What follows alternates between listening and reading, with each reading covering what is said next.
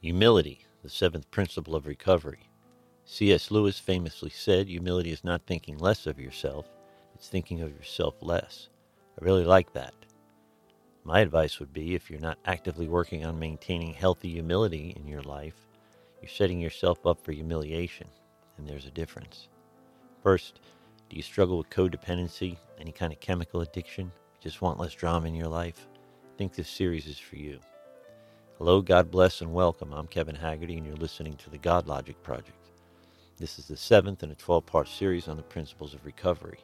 The seventh principle being the principle of humility. Please consider yourself or anyone you love while listening to this message. Please receive this and all God Logic Project messages in the spirit of love and service that they're offered. I know this series forces us to look into some dark places. Please understand that this is merely my opinion on the principle of humility and not by any means a definitive expose on humility or the principles for that matter. I'm just the messenger.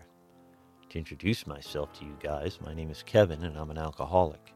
That does not mean these principles that we're going to unpack in this 12-part series only apply to chemical addiction. In fact, in my 30 years experience in the recovery process, as well as years of sponsoring and mentoring folks through the recovery process, come to understand these principles can be applied to any debilitating obsession we struggle with, and they lead us into repeated patterns of brokenness. So that does not necessarily mean the next drink or drug. For you, it could very well mean the next dysfunctional relationship, the next bout with binge eating, the next bout with needing the approval of others, or in essence being addicted to the approval of others. It seems these all amount to a kind of idolatry, putting someone or something above your relationship with your Creator, deriving your self-worth from the wrong places. You see, I truly believe we are designed to be in relationship with God, our Genesis 2 relationship. When we remove God from our hearts, it leaves a God-shaped hole. We try to fill that hole with alcohol, drugs, sex, status, money, food, social media, even our spouses and our children. Nothing seems to fit. My experience is nothing ever will. It's been God we've been lacking the whole time. Stemming from low self-esteem, these types of social addictions can be every bit as hard to break as our chemical addictions. But now back to the question of humility. Here in America in the 21st century, humility gets a bad rap. Everybody wants to feel special, unique. Everyone wants their lives to make a difference, to make an impact. Everyone wants to leave a legacy, and you can, but it may not be a Martin Luther King Jr. type of legacy. And that's okay. It doesn't have to be. Remember, we focus on the vine, Jesus, and let God worry about the fruit, our legacy. That takes humility, and it's not always easy. But it's always worth it because it's God's will for us. If you recall at the end of part 6 of this series, I mentioned humility may be the most important of the 12 principles. I took some flack for that. And they are all equally important. But I hope by now you're beginning to see how they all tie together. It takes honesty to practice humility. It takes humility to have consistent integrity, and so on. Perhaps in my recovery, I struggled with humility more than the other principles. I don't know. But if I did, it came from a feeling of low self-esteem. I know I've struggled with that. That is, until I accepted God back into my life and Jesus into my heart. Genesis 1:26 reads, "Then God said, 'Let us make man in our image, after our likeness.'" That's referring to the Imago Dei, the image of God. It's in all of us. It's what separates us from the apes.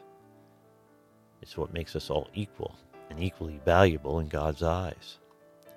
It's what Thomas Jefferson was referring to when he wrote, "We hold these truths to be self-evident, that all men are created equal, and they are endowed by their Creator with certain unalienable rights." Listen to me, because this is important. We are all created in God's image, but for different purposes. We all play slightly different roles in God's ultimate plan. None less important than the other. It's just that some are celebrated more. And if you need to be celebrated like that, if you truly need it, if you need it more than most people, then you probably need humility more than most people too. You see, ego is a bottomless cup.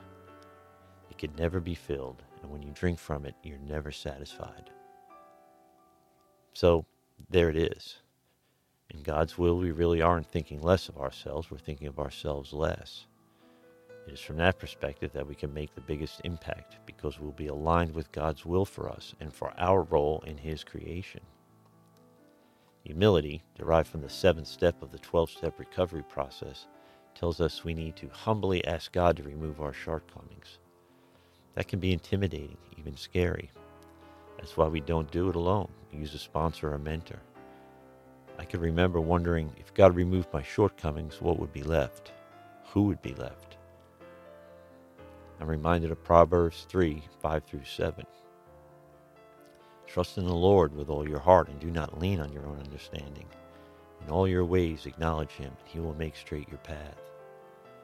Be not wise in your own eyes. Fear the Lord and turn away from evil. Like I said in each part of this series, these principles have brought millions back from the gates of insanity and death. It's worked for them, it's working for me, and it'll work for you too. There are churches and support groups all over the country that are filled with people just like you and me. God works through those people. He reaches out to us through them. They're here to help, and for the most part, they have a servant's heart. But remember, He will replace your heart of stone with a heart of flesh. He did that for me. He's done it for millions of others. Simply put, these principles work when nothing else does. So if you're not actively working on maintaining healthy humility in your life, you're setting yourself up for humiliation. Nobody wants that. Nobody wants humility thrust upon them. It's going to happen from time to time when we step out of God's will and back into self-will, and it stings a bit each time it happens, but we can learn from it, and we can grow from it, as long as we trust our Creator God through it. Fear of trusting God drives us instinctually back into self-will, but you don't have to stay there. Paul's first letter to Timothy reads, "This is good, and it is pleasing in the sight of our God our Savior, who desires all people be saved and come to the knowledge of the truth."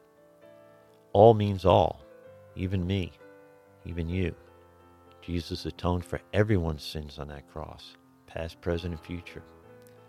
Accept His offer of grace. Forgive yourself. Get over yourself. And begin to love yourself as you are, not some fanciful or future version of you. I hear preachers say, God loves you right where you are, and that's true. But that doesn't mean He wants you to stay there. You see, God doesn't just deliver you from something, He delivers you to something. Listen to that again. God doesn't just deliver you from something, He delivers you to something. I want that peace for you, but it's your choice. Anyway, I don't want you to miss the rest of this 12-part series. Next week's principle being the principle of brotherly love. Please download the God Logic Project podcast from SoundCloud, iTunes, Google Podcasts, Spotify, or any of the 8 platforms we're currently available on. You'll be alerted each time new content is uploaded. Share it with a friend. Email me with any questions or your personal testimony at godlogicproject@gmail.com. Let me know if you'd like to be a guest on the podcast. I hope you'll also subscribe to the God Logic Project on YouTube. Ring the alert bell while you're there. Visit godlogicproject.com for links to our growing list of social media and podcast platforms. And if no one's told you they love you today, God loves you. So do I. Receive that. Be blessed. And we'll speak soon. Thank you.